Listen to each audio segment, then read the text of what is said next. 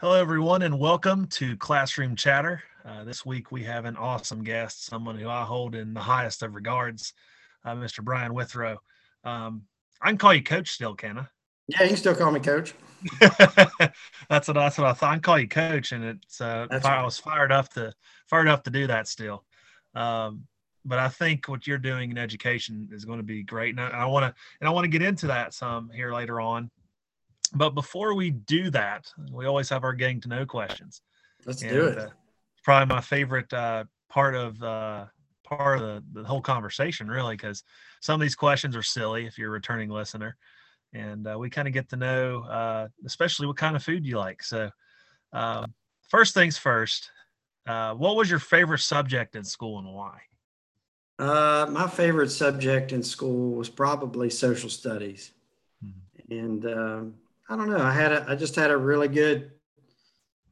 I had some really good teachers at all levels when I was in school in that social studies field, and I really didn't figure out what's interesting, Zach, is I was kind of one of those students in high school and middle school and elementary school.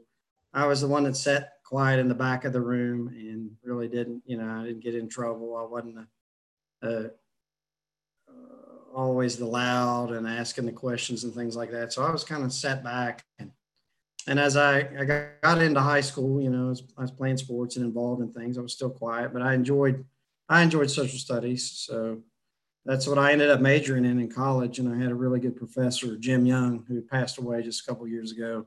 Anybody who's gone to Fairmont State, they know Jim. He did an excellent job teaching geography, and geography was kind of my passion. Working with Professor Young there, and that's what I ended up studying and going into teaching history and geography, and working my way up through my educational career. So he was a big inspiration for me. That's really awesome, and I think I say it weekly, but Dr. Lewis has really helped me on multiple levels, and I think especially with technology and well, I know we'll talk about it here in a little bit about how to use technology, especially in a pandemic. So if there's one professor that I had that prepared me for a pandemic, it was definitely Dr. Lewis. That's And awesome. yeah, it's awesome. She's first class. She's first class. Well, Uh, thank you, Zach. I greatly appreciate it. no, no problem. No problem. So here's my favorite question, All and the right. pressure's on because we've had some good answers here. Okay. Pressure's on. Favorite lunch day item and why? Oh, that's easy. Salisbury steak.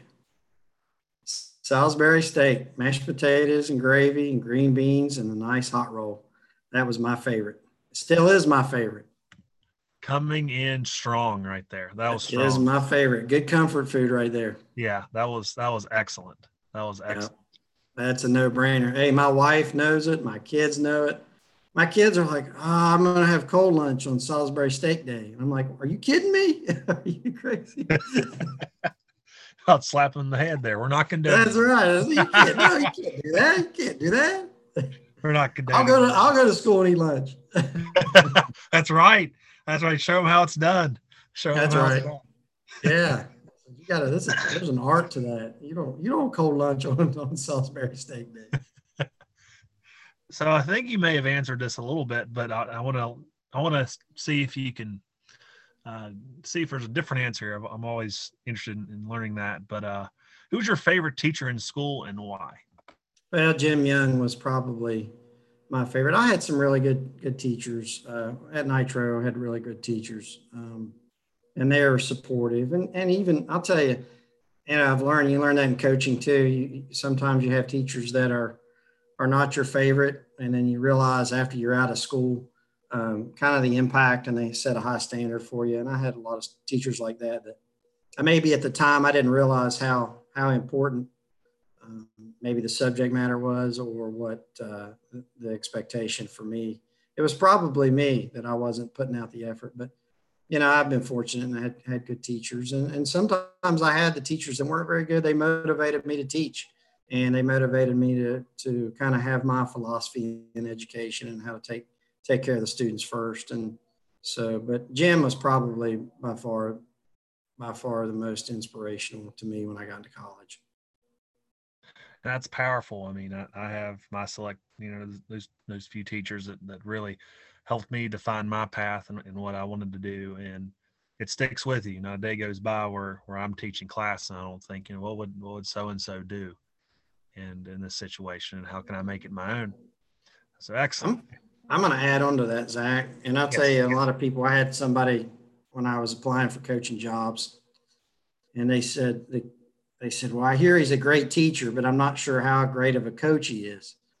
And I'm going to throw this in there. Coach Sneed, David Sneed, and Coach Sneed was best man in my wife and I's wedding, and my pitching coach at Nitro. And now he's still there, and he and I have a great relationship. But he's another one of the teachers that I have had in my life that have really inspired me. So I'm going to throw that in there. Coaches and those people who influence you can be great teachers, even though they're not necessarily in the classroom teaching subject matter. They're teaching you life skills, and that's so important. It's definitely right. My dad always said it best, and he told me, he said, I never understood the teachers who just so happen to coach, and they say they're a coach, not a teacher. Yeah. Of course, you think of John Wooden. He referred to himself as his profession as an English teacher, not necessarily a coach, and he was probably the greatest coach of all time. Oh, yeah. But he always said that, coaching's an extension of teaching. It's just a different environment. And that's all it is. And I know me and you, we could probably talk about Coach Snead all evening. All the time. Yeah, that's for sure. He's first class. When him and I got married, we actually had down at the baseball field there. Yeah, he told me about that. Yeah. You guys had a COVID wedding on the pitcher's mound or home plate. Yeah, no, we did. We had a COVID wedding. That's what he told me. And everything. My jaw was on the dirt. I was surprised. Yeah. So did you always want to go into education? That's something that I didn't. I was a lost soul there for a while, Zach. And it's kind of like I went to West Virginia State, and I went to school there 1 year, and I played for Cal in redshirt. And I told Cal, I was like, Cal, I love playing ball. I just got to get away from home a little bit. You know how that is. And so I went to Potomac State. I majored in general studies, and the rule was 4.24. So if you went from a 4-year school to a 2-year, I had to get an associate's, which was really good because I ended up getting associates from WVU. And I met my wife there, and then we eventually went to Fairmont State, and it kind of started leaning, hey, at this time I've got to figure out, I can't be in college forever. I'm trying to make a career out of this. And so, how can I make an impact? And my wife and I both decided when we left Potomac State that we were going to go in the education program, which Fairmont has a good education program. West Virginia State has a really good one too. But we decided, hey, we're going to go and get involved in that program and kind of take our passion that way. She went the elementary field, and I went secondary education. So that really made the decision for me. I figured out my passion once I got through college, and it's some people they know, and some people it takes a little more time. Sometimes it takes a little guidance, and for me it was kind of guidance and patience, and I figured it out. That's where I wanted to be and wanted to do. So that's how I ended up in the educational field. Well, I'm glad you brought that up because I think it's a perfect segue into this question, and I guess to dive deeper into your decision to go into education. Who are some of the individuals that helped you figure that out? Well, a lot of the coaches that I was around, they were really supportive. And if you're an athlete, and not everybody, you don't necessarily have to play a sport to be involved in someone it could be at a church, or it could be your, certain club or things you're in when you get in. And I think just being involved really helped me figure that out. My parents were supportive, and, I just have a passion for helping students and helping people out in general. And I just figured that would be a way that I could do that, and I could impact other people in a way that I'd been impacted. So it's kind of that pay it forward, and give back to what people had done for me. And that sparked my field in that. So there was a lot of people involved in that. Coach Nee was very, very supportive of that too. And my personality fit that. And kind of my drive. So they helped me kind of channel that into going into that field. I certainly think you are a perfect, well, I'm going to say the perfect prospect for it, because I always liked how you were level-headed.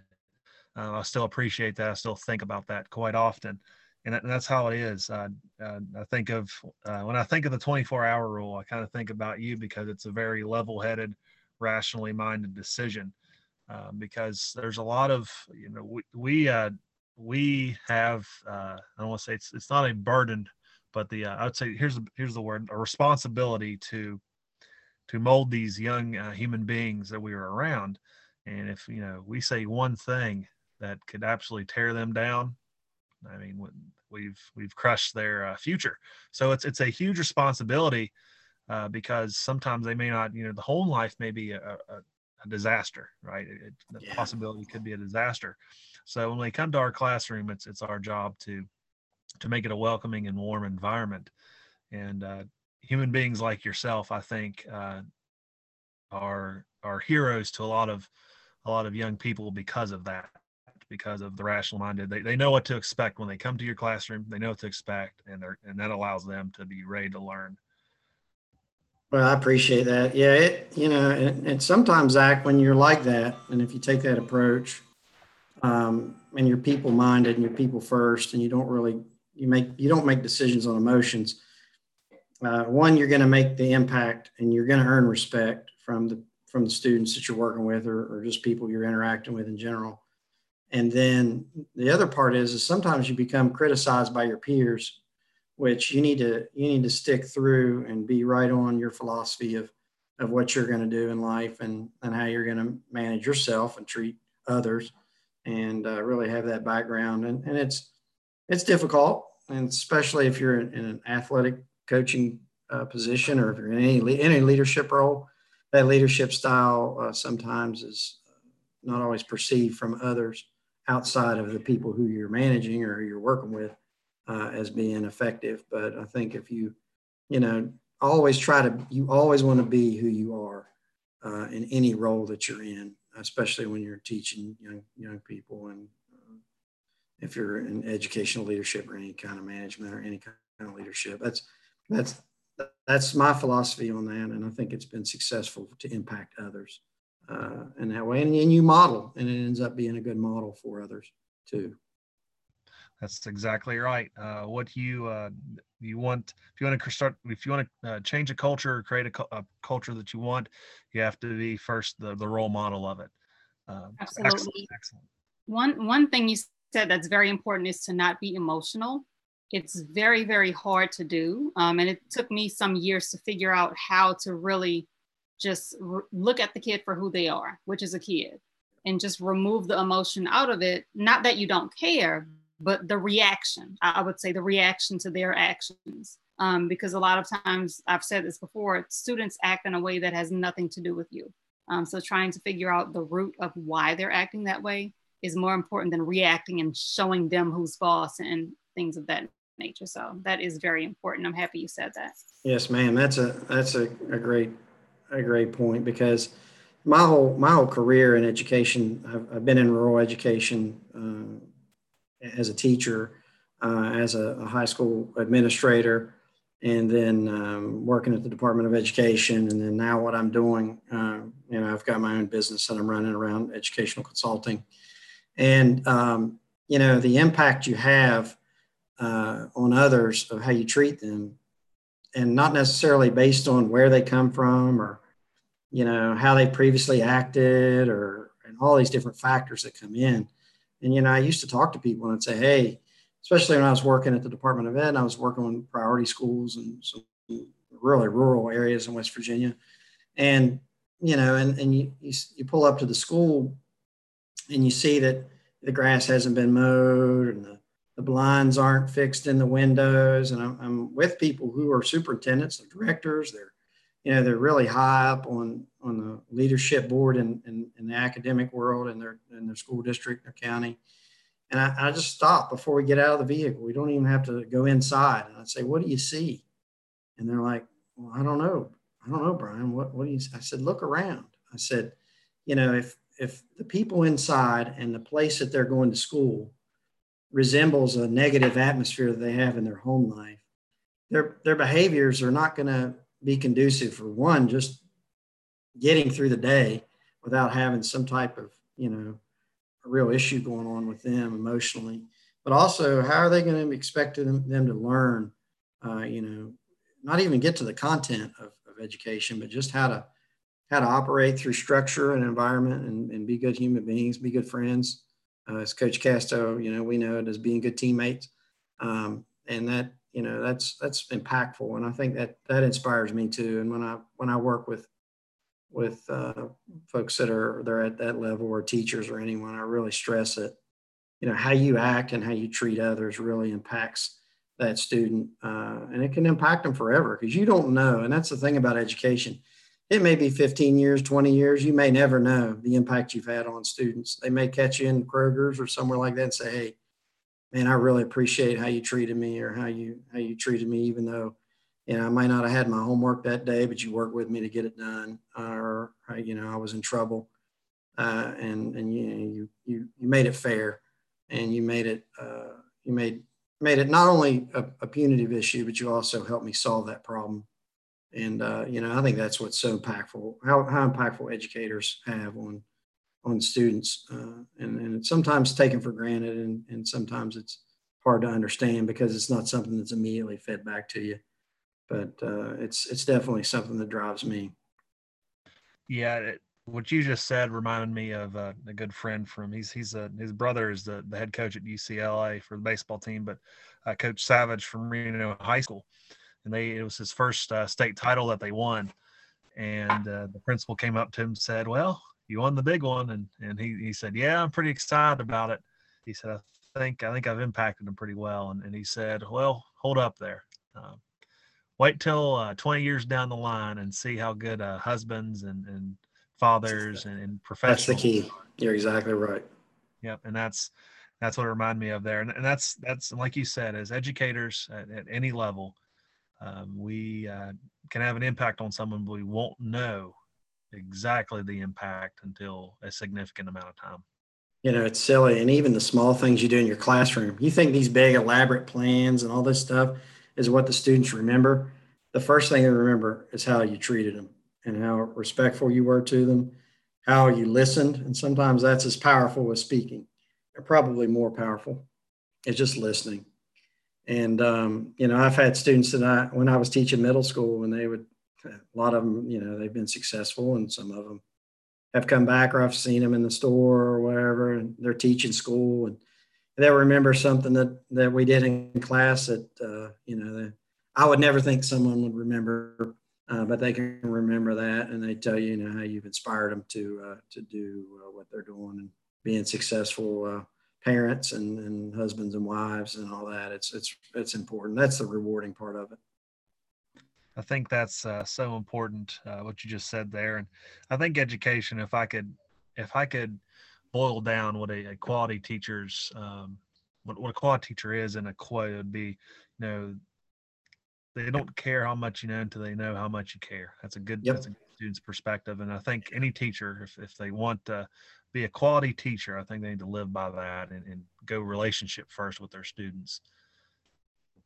I think. Well, that's how I do everything. It's all about relationships. A lot of times people don't want to know how much you know; they want to know if you care, and that's really important for young aspiring teachers or anyone who's been in education. That passion has to burn, because your students really they deserve that, and they expect people to be there for them. If you don't mind, this is something I meant to write down the question list, but Sure. if you don't mind, I'd like for you to go into education system solutions and kind of elaborate a little bit more on it, if you don't mind. Yeah, sure will. So what I do is kind of inspired by the career that I've had working in education. And so what my company does, it's me. And I have a couple independent contractors that work for me as well. But what we do is we work with school districts, and I've been fortunate. I've worked across the United States in school districts in California and Massachusetts. I've got an opportunity to work in Vancouver, Canada, some, Ohio, Virginia. But really what it comes down to is providing systematic school improvement support for the school districts. So it works from the district level all the way down into the teacher support. And it's solely focused on a plan of, I don't want to say a plan of improvement, but a design plan of systematic school improvement that impacts the students. So it's not adult-centered. It changes adult behaviors, which is difficult to do, but really working with the district level administration and the principals on climate and culture, and kind of setting that ground first. And I talk about that in school improvement and in schools in general. I use the farming analogy. You know, you can buy the $1,000 seed, but if your ground doesn't have the right nutrients, it won't grow. And so my focus is really around school culture and climate. And then after that is established, which takes time, then really start focusing in on the curricular changes that will benefit the students in that specific area. So that's really what we're about, what I'm about, and the company's about. It's a startup, it's new. So it just so happened I went full time March the 9th, and you guys know what happened that Monday after everything shut down across the country. But it's been difficult. But I have had, Union Local School District and a couple other school districts that I've been fortunate to continue to collaborate with virtually. And then now we're face-to-face some too. And we did some reentry planning and things like that was really successful. And I think it's just taking that step back, Zach. You were talking about it earlier, and Dr. Lewis was talking about it as well a little bit.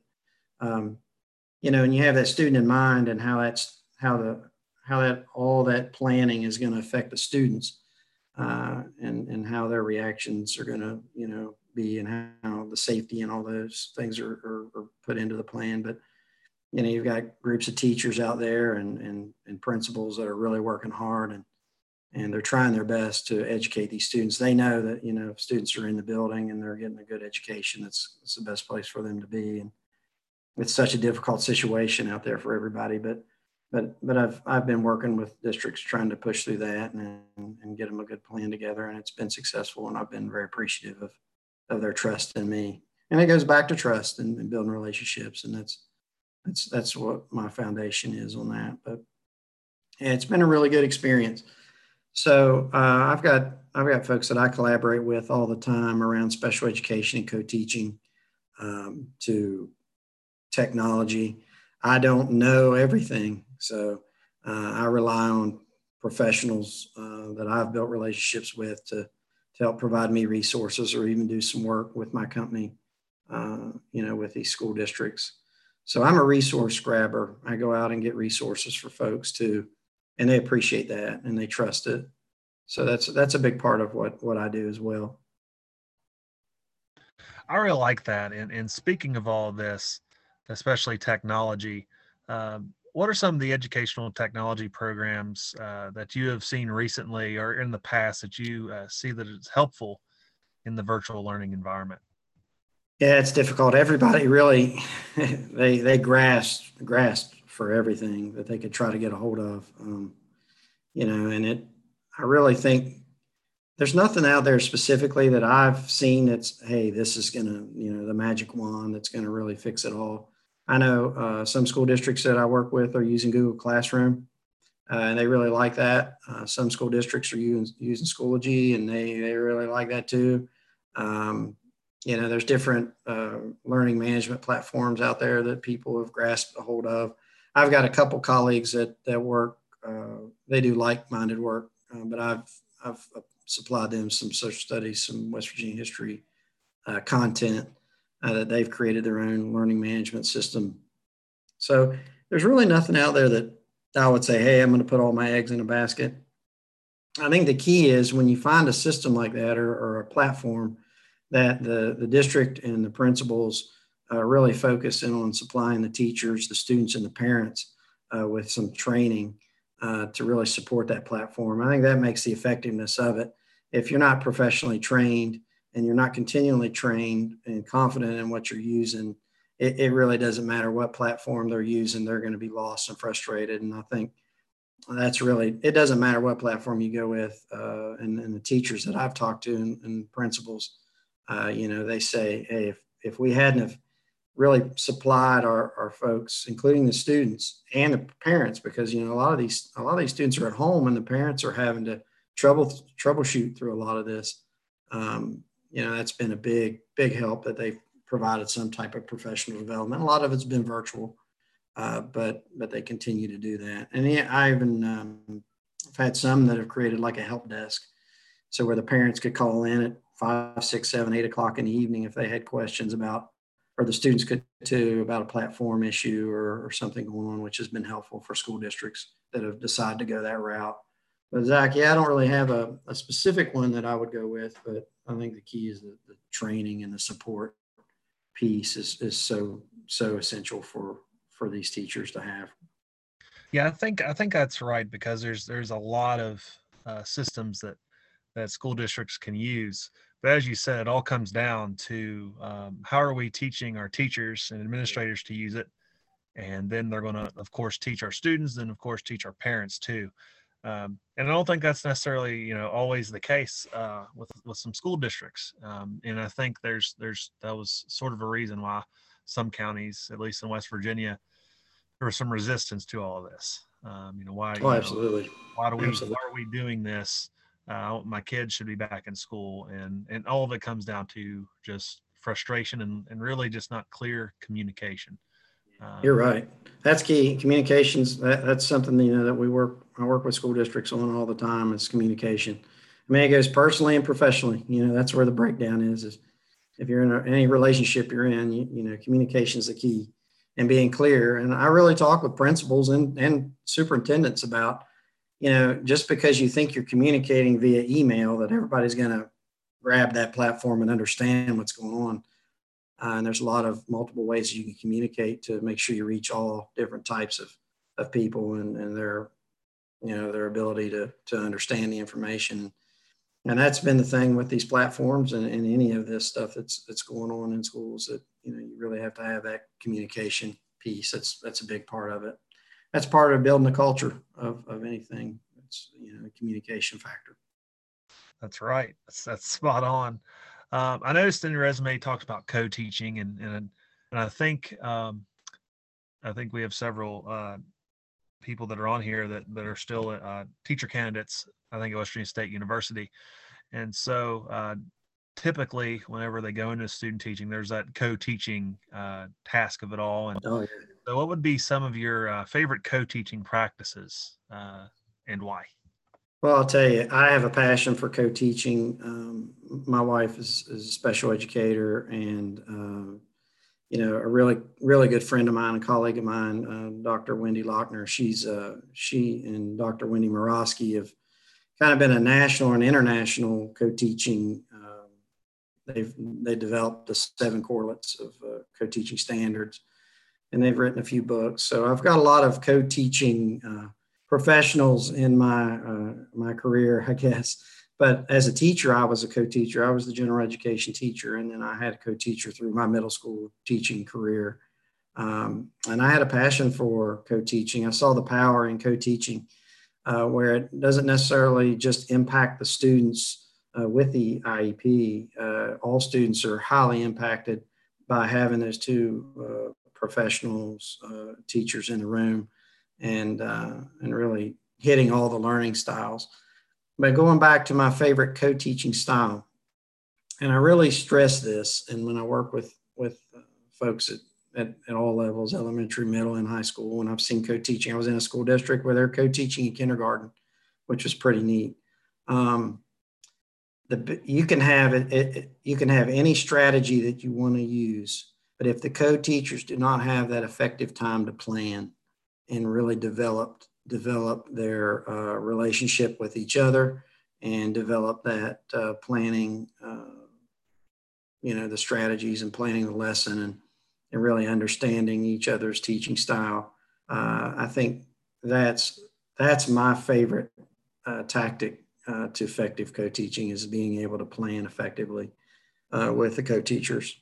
And that's tough, because a lot of times principals don't want to schedule planning periods with co-teachers together.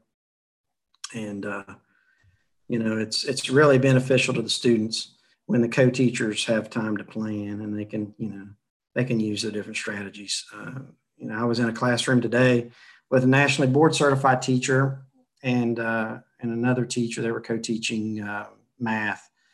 And I called the superintendent, stepped out in the hallway and texted him and said, "Hey, this is pretty amazing what they're doing."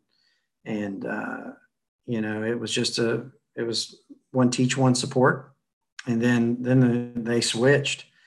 The teachers just switched right in the middle of the class. And they were using formative assessment, thumbs up, thumbs down type formative assessment. And they were immediately impacting the students that needed the support in the classroom, and then if they needed some enrichment. I didn't get to see that part. I'm really passionate about the enrichment as much as I am the support, but I didn't get to see that in the lesson. I didn't stay as long to see that part, but I think just that dynamic, be able to plan and be able to use the different strategies. And there's so many different co-teaching strategies out there that, but you can have any strategy you want, but if you don't have that time to plan it together and really work together, it doesn't work out very well. Yeah, planning and preparation is paramount in anything. It really is. We can take it even back to coaching. I mean, it's just so paramount, and quality teaching, I believe, and this is at least from my experience, just being a special educator, is those students, if you allow them to voice their opinions or voice what they've learned and their knowledge and show that to you, it's amazing how much student engagement goes through the roof. I mean, I think we still have several teachers who may be having some trouble having some students getting on, but it always gets to the point with me where, I mean, I have every student except for a few, maybe only 2 of them, show up every day. And so I always kind of put the ball in their court a little bit. I'm like, you know what, guys, teach me, what's going on. And so there's a little modeling. Yeah, it's a great tool. Yep. It's a great tool. It's and they love it because they become the teacher. And well, it creates ownership for them, Zach, and they're able to, they feel important and empowered to be able to do something. And you're building a skill set with them that's not even necessarily an academic skill set. That's a life skill set that they're going to be able to take and use after they, move on and grow up. And that's something that'll really be beneficial to them. And that's what teaching's about. I know a lot of people get caught up in test scores and they get caught up in that. And it's about teaching the whole child. And it's about, really building those relationships and making sure that they trust you and that you can provide them the needs that they have. And, academics I'm not taking that away. Believe me, I'm not taking academics away, but it's really about teaching the whole child. That's so important for an educator. And those life skills like that you're talking about there is going to be important for them. Yeah, I totally agree. And I think it's a good segue to kind of ask you, what is your favorite education theory or philosophy and why? Man, I don't know. I think I've talked about it. I don't have a specific educational philosophy as far as, quoting someone that I really follow or I've studied that I think, hey, I'm putting all the eggs in the basket on that. I've studied a lot and I've been around a lot of amazing people that are, have impacted me in all levels. But my philosophy is, I like my whole work in education has been building relationships and building those impactful relationships. And I put the students first. And that's probably, that's Brian Withrow's philosophy that I follow. And it's ever changing as far as how that works. I go right back to that every time that I'm working with anyone. When I was a principal, I looked at it as, if I'm dealing with a student, how would I would look at them as if it was my own child and, how I would treat that student and how I think they deserve to be treated and how I would want to be treated, no matter what the situation was. And I was at Riverside High School. I was at Huntington High School. I was at Lincoln County High School. So I got three really different um, perspectives in educational leadership at that level. And you earn respect and with your colleagues and amongst the students that you serve and the community members. When I would leave or when I was leaving one of the schools, or if I was still there and community members would come in, they say, "Hey, I heard you did this. I heard you did that."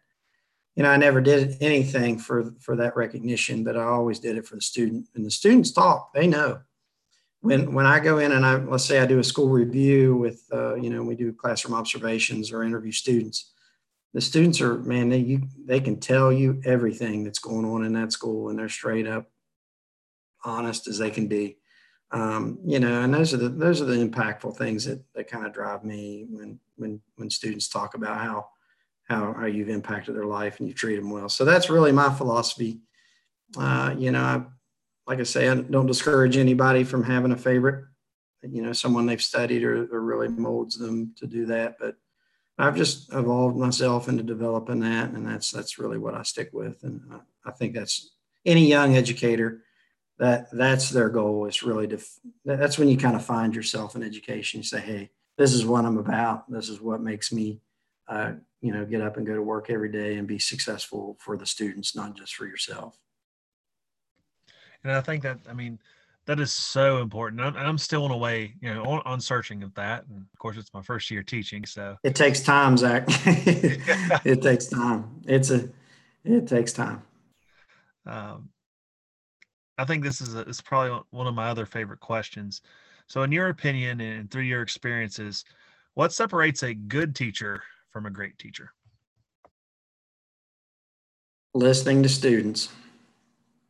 I think that you have a lot of teachers that like to, I'll just talk in classroom wise. They like to direct instruction. They like to talk. They like to, expect the students to immediately understand what they're talking about.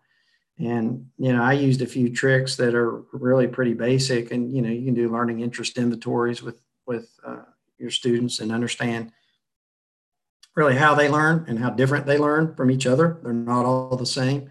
I think that separates a good teacher from a great teacher, understanding their students, being that positive relationship builder and understanding and caring beyond just the academic piece separates those, and putting in the time to get to know those students and understand beyond just the school day about what's involved in their life. And that's impactful.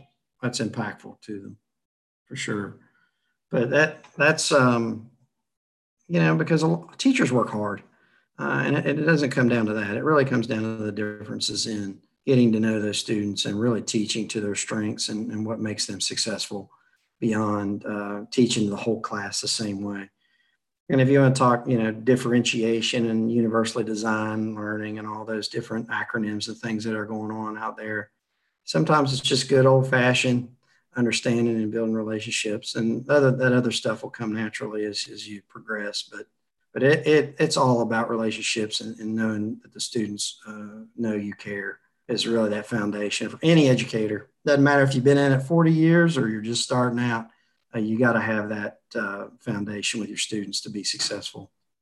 It was really neat experience for me getting into the leadership piece because everybody looks at you different, Zach, when you hit that leadership piece. I love teaching middle school. I had great success. I had great students, which made me successful, which they were successful.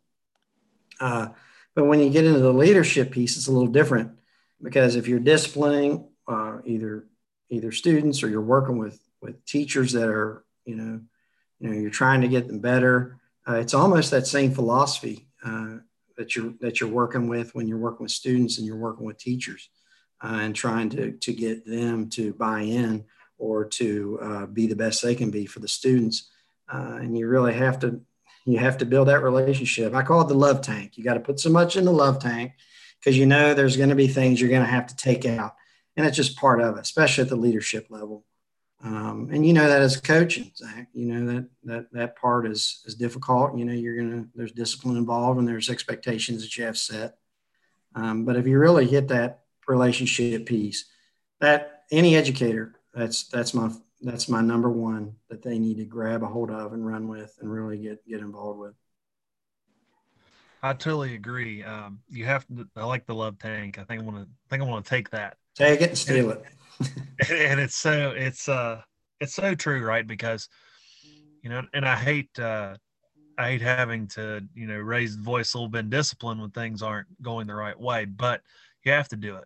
But the students or players will be accepting of that because they know that you're doing it out of a place of love and respect for them and looking out for them. It's not something, oh, this guy's just yelling at me because, he's angry. No, Yeah. it's because he's wanting the most out of you. He wants you to, he sees what you can be, or she sees you what you can be, and they expect you of a higher standard.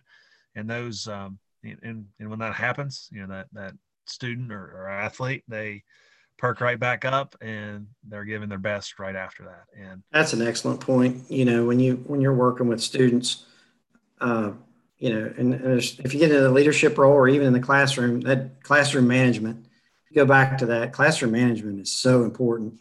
And I think young teachers and all teachers at different levels sometimes struggle with that. And, you really can't get into that content of teaching when you're always struggling trying to get the class under control or organizing the class to be able to operate whatever your lesson plan was.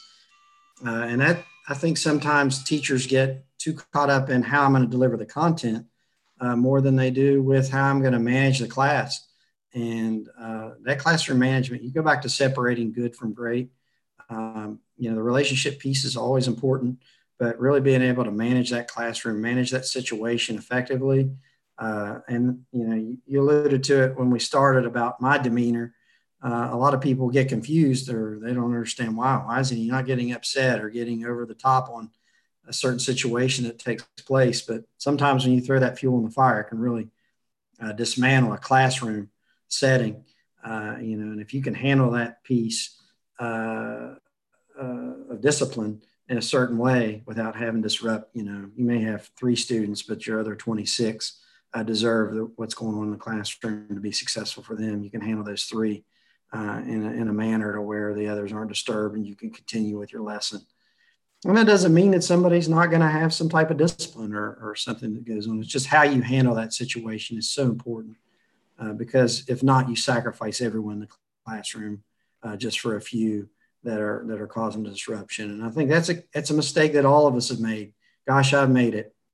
And it's difficult to recognize sometimes because if a student does something that's, I've had students that have said stuff to me up in front of the class and it's embarrassing or it's disrupting. And, you really have to know how to handle that sometimes to really keep it from escalating into something really bad and disrupting the other students they're already somewhat disrupted because of the issue, but it can really dismantle a classroom and can for the future for that teacher if it's not handled right at that time. So classroom management's big. And sometimes teachers think, well, I've been teaching for 10 years. I don't really have to worry about that. But hey, every period that the students come in, there's a different group and you have to handle each group differently because they all have different personalities and different ways and different things that have happened to them. They all come with stories. I tell people that all the time. Everybody has a story. I think that kind of manages myself as well and how I act and treat others because I have a story and so does everyone else. So figuring that out, I know Dr. Lewis she was talking a little bit about that, about the personalities of students and what they've experienced coming into a situation. And, that's so important to really, really understand and how to treat those students and kind of dissolve that situation. Because it separates the good teachers from the great ones for sure. Well, speaking of stories, I'm sorry, you go ahead. I was just saying one other thing with management is to remember is like, especially as a beginning teacher, you go in, you're taught, teach your management, the first day or week or whatever, and then you just move on. But if you see that it's not working, then you might have to, in the middle of the school year, take a day away from curriculum and work on like another management plan just to make sure, like you said, all students are benefiting from your instruction, because if you don't take that time, even if it's in the middle of the year, to switch gears, you know, it's going to be a disaster moving forward. So. Yes, ma'am. That's sure. So true. I would, I would, it was like training them how to come into the classroom. And, you know, another thing, Zach, how students are dismissed is so important, because if I'm teaching a class and I dismiss my students and they're chaotic and they're running down the hall and they're getting up and they're loud, they come into another classroom. It might take that other teacher, you know, 10 or 15 minutes just to get the students to be prepared and ready. Even if that teacher has an excellent classroom management plan, then that's where you talk about systematic, you know, cultural change in a school. You know, if the culture in the school is that, hey, this is how our students are going to act and how we're going to dismiss, that really helps all teachers in the building and benefits the students, which is the most important thing. So that's such a good point. Very good point. Classroom management is it's something I think about every day. And when I'm in there, you know, how am I with this class? How am I going to interact with them? And you know, things are weird because the few classes that I'm in, since we're all in block, I go from one class period of having 3 students to another one where we have 10 and so on and so forth. So it's like you said, every class is different. And sometimes you need to tone them down a little bit, you know, because they're really energized. Either they're energized from last class, like you said, or they're excited to be in your class, which isn't a bad thing. But oh, absolutely not. No. Yeah, sometimes it's not the most conducive aspect, because it's hard to bring it back down, and then sometimes you have to ramp it back up and do things and get them invested in something that they wanted to do, just to energize the class. But one thing here that I'm very excited about, because you've had a very, very great career in education. What has been your favorite memory in the educational field? I'll tell you, my favorite memory, probably teaching and teaching middle school.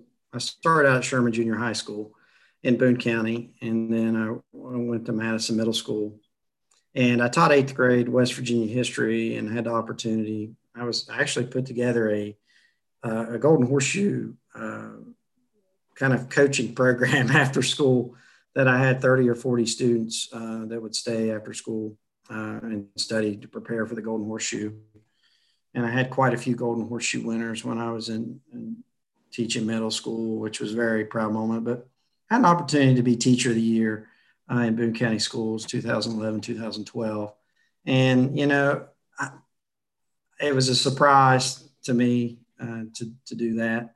And actually, your superintendent's wife was also the one of the finalists for that, Zach, in Boone County. Miss Hudson was one of those finalists. But so it was a humbling experience to get to do that. But it was so important, because I had impacted so many students, and the students really made me a better teacher. And I was driven by the opportunity to, you know, to be able to provide them a really good environment for them to be successful. And it was just something that, you know, my peers voted me on. There was not something that I sought after. And, you know, I was big in teaching with project-based learning. And, you know, the students really like the hands-on, and you talk about classroom management. If you can formulate your lesson plans to your students' learning styles, that's so impactful, and it really cuts down on the classroom management issues that you have. And you kind of alluded to that, Zach, right before you asked that question. But, you know, that's probably the most memorable moment in my teaching career. And I was so proud of the fact that the students, they were so successful. And it was a pinnacle to me that, you know, it gave you a little bit of feedback on the job that you had done, and then that my peers recognized that. I was raised in, we had a project that we did. We were doing trout in the classroom, which we were raising trout, and the students were doing that. And we raised them all through the year.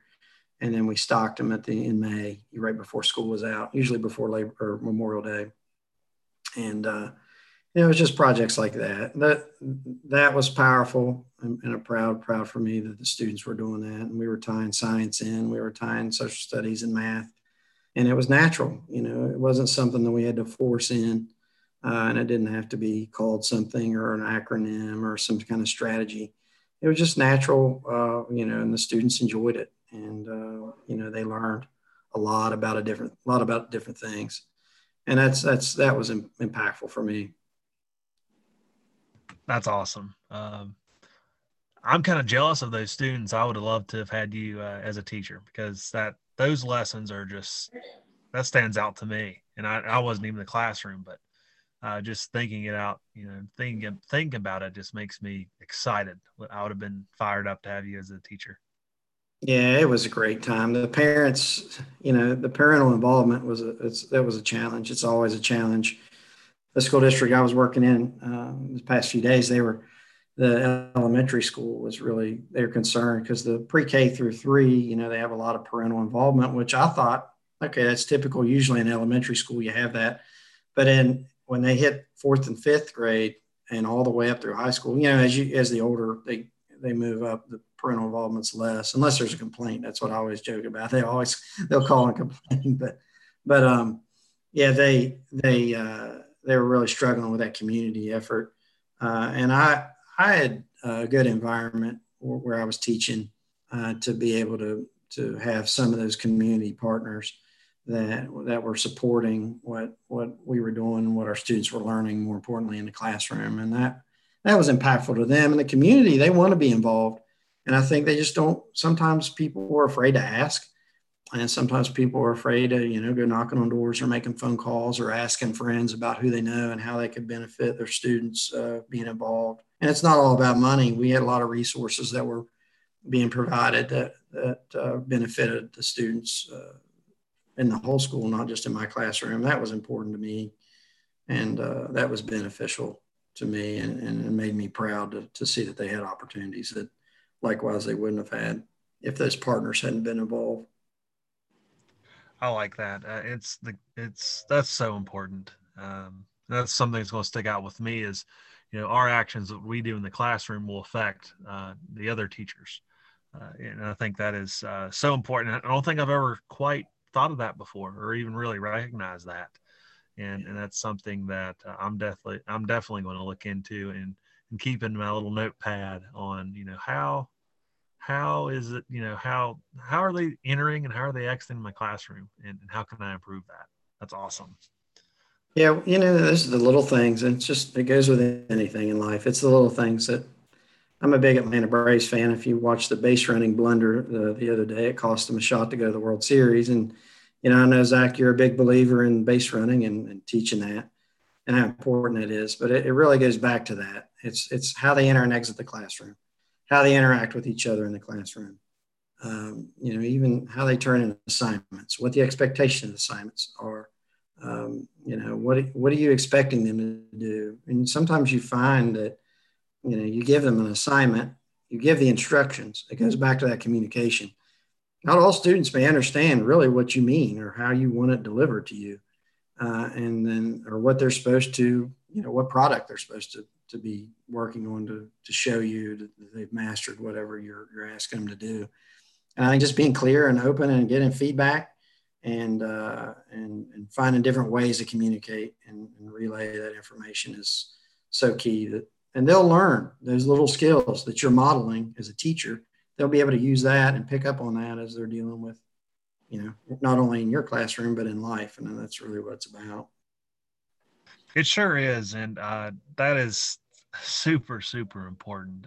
And that's something I try my best to do every day is to be a good role model for them, because they may not have those role models outside of school. And I think that's what I'm after, certainly. So I know we're getting close here to the hour limit that I try to have for everybody, because I know it's also a weeknight. Hey, I can keep right on going, Zach. Oh, same here. I love it. I do have one more thing that I want to, I do. You talked about philosophy and I started thinking about it. And I think it really goes back, you're meeting the needs of all the students, but the academic focus, when the students and a couple of the administrative placements that I've had, it really was the turnkey for the success of the student and the teachers. Like I say, the teachers work hard and the administrators are working hard, and it's kind of like the rowing the boat theory, is everybody rowing in the same direction and for the right cause. What we found is a lot of times it was instead of pointing the fingers at the things you can't change, like, I call them the big rocks, some of those things that you just can't, it's going to take a lot of time to tackle. But really the point is that, if you have that expectation that the students are going to come to school and they're going to be in an environment to where, their needs are going to be met. And, social emotional is such a big piece now in schools and working with students through that, but still having that expectation of, you're going to come to my class.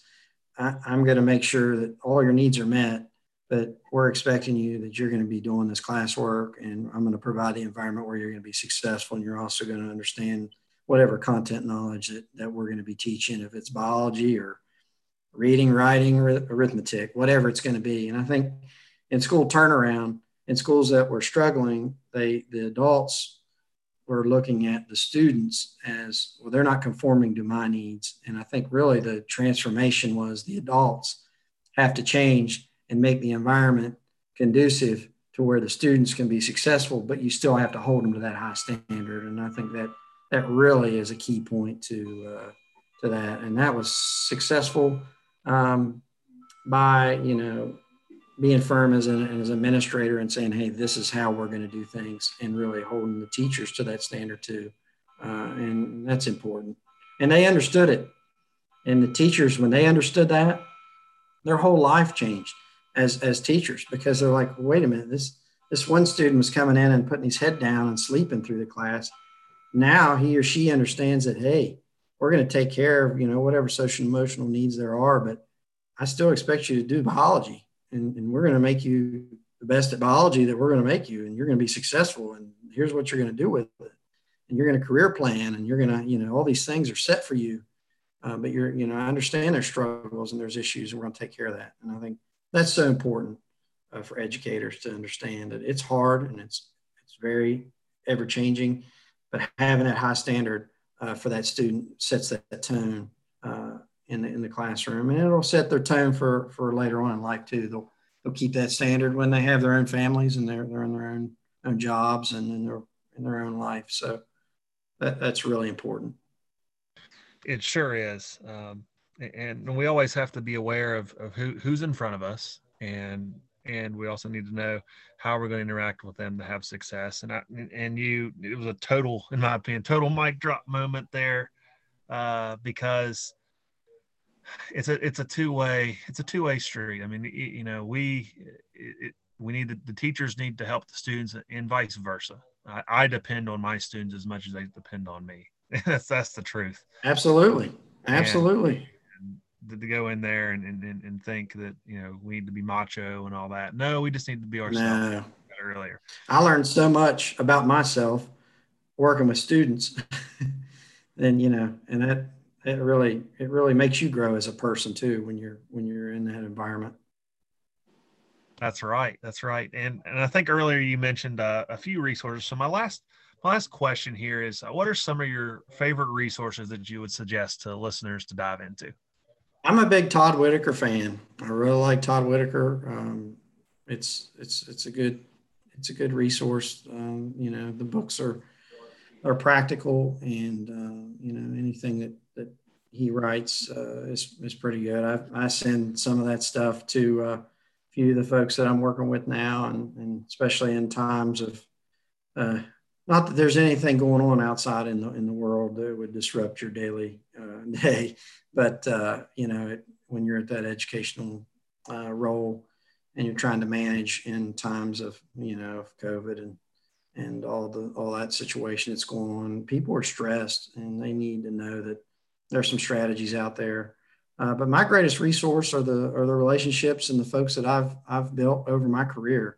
I have my success is their success because I use all the resources, all the folks that I have been around in my career, I can pick the phone up and call them and say, hey, I need some help, or I know somebody who needs some help and they're experts at it.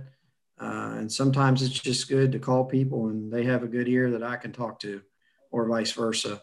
That's the greatest resource that you can have is the friends and relationships that you can trust people and their expertise. And I use them all the time. Yeah. That's awesome. And that's so true. Those that we come in contact with are just a wealth of knowledge and wealth of Oh experience. yeah. And that, I was fortunate. I got to meet a lady from Australia, and she was kind of like the Bill Daggett in Australia. Okay, she was the you know expert on education, and I got an opportunity to go to Harvard and study. A friend of mine, Justin Boggs, and we went up for about 8 days, and Dr. Ralph Keegan put on a school of improvement. Professional development, and there was folks from all over the world, and what a neat opportunity that was. There was board members from the United States that were in different, like Texas and different places like that. There was a group of 50, and we got to talk to these folks, and it was like, man, what? And I asked the lady from Australia, I said, why are you here? And she said, well, I want to study what you guys are doing so we get better. And I'm thinking, that's what it's about. You're always trying to find that edge. You're trying to, build that think tank, build those resources. And I thought, wow, that resonates. This lady's like, she, like I say, she's the Bill Daggett of Australia. And, she's still trying to learn and be that lifelong learner. And I think that's great advice. It's always trying to build those resources and continue to learn yourself. And, I've been blessed. I have. I was telling somebody the other day, education has taken me to places I never thought I would get to go. And it's been a really impactful career for me. And that at the end of the day, that's all you can ask. This is a wonderful job. If it's your passion, it's a wonderful job. It's tough. It's not all roses. That's for sure. No, it's not. It's hard. Yeah, it really is, but it's so worthwhile. I couldn't imagine doing anything else. I wake up on the weekends and I enjoy the weekends, but it gets to the point where I'm like, man, I wish I was teaching my kids right now. Yeah. I wish I had them. But Brian, it's been a pleasure. It's been a pleasure to have you on. And you know what? I need to have you on again because Zach, if you want to talk anytime, if you want to get specific on anything, or we can talk in general, I'd love to have you love to come back on and talk to you all. That would be awesome. Dr. Lewis, do you have any questions for Brian? No questions, but thank you. This was a lot of good information for our students who are on tonight. So thank you very much. Thank you, Dr. Lewis, for having me. Yeah, this was awesome. Again, thank you. I need to have you on again because this is pure gold. So this is as Coach Jeremy Sheetinger of Georgia Gwinnett College would say, pure Zoom and audio gold. That's right. Hey, we're doing the best we can, right? That's right. That's right. Well, everyone, thanks for listening, and we will be back next week. And Brian, thank you so much. I appreciate it. All right. Thank you, Zach. Thank you, guys, and good luck. Thank you.